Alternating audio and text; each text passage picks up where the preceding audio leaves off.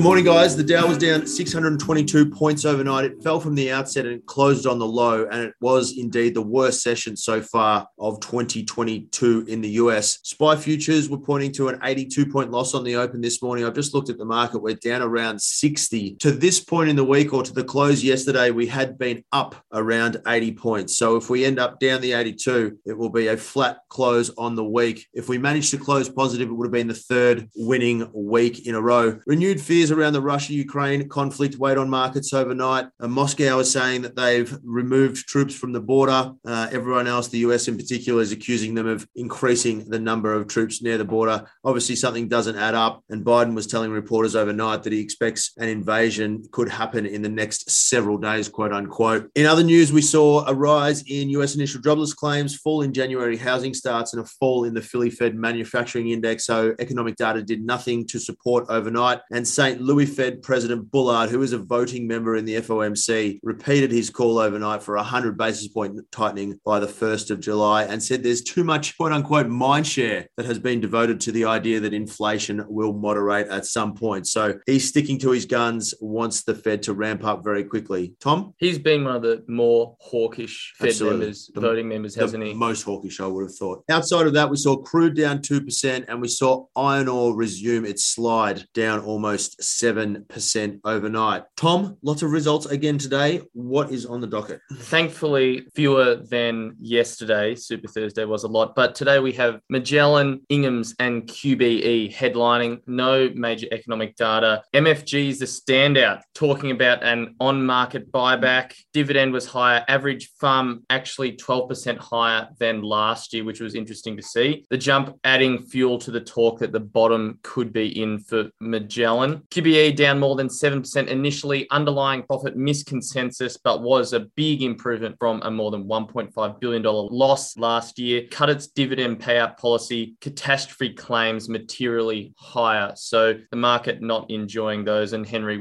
you talked this morning on the chat about how they often surprise to the downside. So staying on trend there for QBE. Inghams Group, first half underlying results were solid, but the issue for Inghams is they still see a lot of COVID disruptions in the second half. They did have an update in January, so that's likely softening or taking some of the heat out of that soft outlook, but not that great. I think they were down about 2%. Incitec Pivot is also in the headlines, down 9% on reports of an incident at its ammonium plant, so not ideal for them. And just as it's Friday, give a bit of a signpost for what's on next week. We've got heaps of companies reporting, too many to mention. Rio, Woolworths and Coles, some of the big ones, lots of ex-dividends. BHP, JB Hi-Fi, Fortescue and Horizon all trading ex-dividend in next week with yields above 3%. And on the economic front, wages data is the headline released locally. And that's very important, as we know, for the RBA's view on whether inflation can be sustained or not. Chris. Brilliant, Tom. Thanks for that roundup. Over to you, Leighton, for some broker. Not much going on this morning yet, but I'm sure there'll be a lot more out later on with all the results. I just had Goodman Group. They were steady on their results yesterday. We've got an outperform, an overweight, a buy and an accumulate this morning. Diddy has a target price 23% above the current share price, and the average target price there is 10.4% above current share price. Also got Telstra. They were down yesterday on their results, about 4%. Just a couple coming through this morning, neutral and an overweight. Nothing really too interesting there. Morgan Stanley did highlight the significance of the 5.1% organic earnings growth after that was falling for 5 years. And their target price was 17.9% above the current share price. And one more, just had Origin. They were downgraded at Credit Suisse, but I don't think that'll move the price too much, as the target price is only about 2% below the current share price. That was about all I had. Nice one, Leighton. Thanks for that roundup. Henry, what have you got in your Henry's Take section today? Hi, guys. Thank you. Just in Henry's Take today, just being a little bit cautious in terms of strategy and pointing out that the Ides of March are coming up. That coincides with the Fed meeting. And of course, we have all the stuff going on with Ukraine and Russia.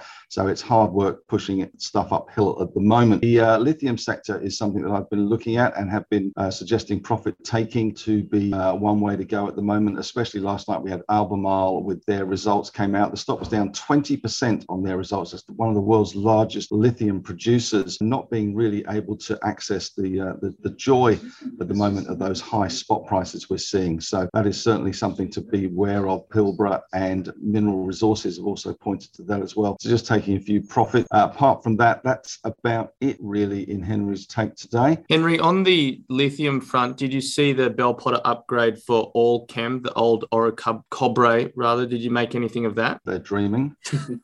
They had a target price which implies almost 90% upside. So I thought that was significant. I haven't read the research. If you put in the spot prices to companies, then you will see significant prices. Macquarie has a $6.60 target. Well, not a target, but if you put in spot prices to the Liontown Resources, for instance, Macquarie comes up with a valuation of $6.60. The question is, what are you putting into your input data in terms of those price forecasts for lithium? And at the moment, we are seeing big spot price rises. It's a question of whether you can access that those really good times. And most analysts are predicting that after 2024 to 2025, a lot of supply will be coming on stream. And we've seen that with a lot of companies that are cranking up production and actually producing in those years. So lithium will return to a more normalized level. But certainly there is a divergence of views at the moment on lithium. We've done very well out of the lithium rise. We bought things like Pilbara at $1. So just happy to take the top off it at the moment and see how things pan out. Thank you, Henry. Just remind everyone, Henry, when your event is there in Sydney. It is March the 16th, but I have to say this has been designed as an intimate event for probably 30 people, and I have been inundated with people that want to come. So if you are interested in coming to the Sydney event, hopefully we'll do it in other places, then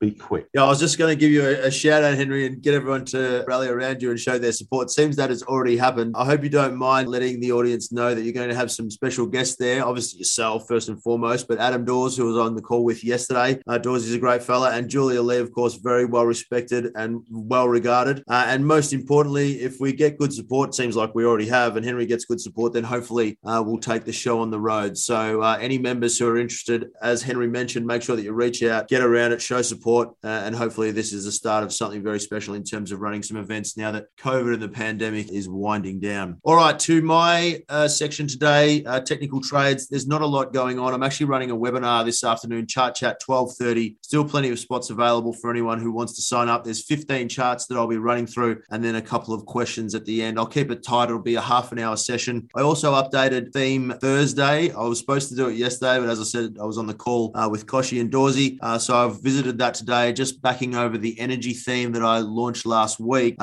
Positions in there are going okay so far, and I still believe in the energy theme. And then just had a little short list of other themes that we might explore in future. So check that out for anyone who is interested. All right, to the question of the day. Question is, what is the stock that people believe have had the best set of results so far? So we'll go around the room. Start actually with Henry. We'll get Henry's idea online. Well, I have to say, I was pretty impressed with the Magellan result, considering that the stock has been down and out, beaten to buggery.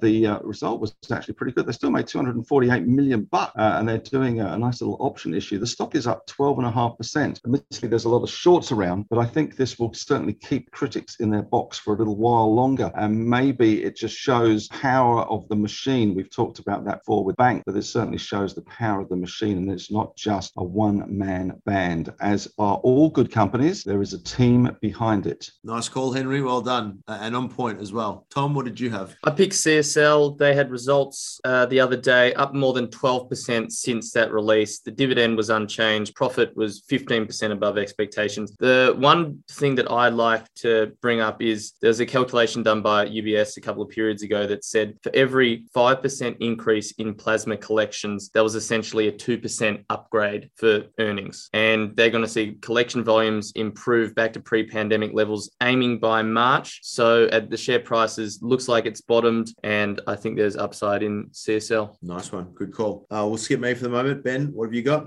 I would do Computershare, but I talked about that yesterday, so I'll mix it up a little bit. With Woodside, they had a 93% increase in operating revenue and more than doubled their full year net profit. We've been talking about oil for a while. We know they're potentially in for a good wicket, or have already seen a good wicket. So that's my best performer from the period. Nice one. My one was South32 reported a net profit after tax of $1 billion. A year ago, it was 136 million. So these guys have blown it out of the park. The consensus was 911 million, so around 10% ahead of even expectations. Revenue was up 32%. Their margins fattened up. All the commodities that they pull out of the ground are flying in terms of the prices, and that has been the rising tide that has lifted not just South32's boat, but a number of materials companies' boats. But I think that commodity price strength will continue, and these guys are very operationally efficient. They're fantastic, and they've also upgraded their capital management program, throwing another 110 million at it, totaling $2.1 billion. Finally, the yield was 1.4 cents last year. It's now 8.7 cents, or the dividend was 8.7 cents this time out. So lots to cheer there. Great set of results. It's trading around $4.50. I think it'll probably get up to $5, and I've liked this one since about $3.50. So go me. That sounds like more of a pitch than a... Yeah. That's me talking my own book. That is. Let's Well just done. be realistic. Well done. All right, guys, short and sharp today. Thanks very much. Catch you next week.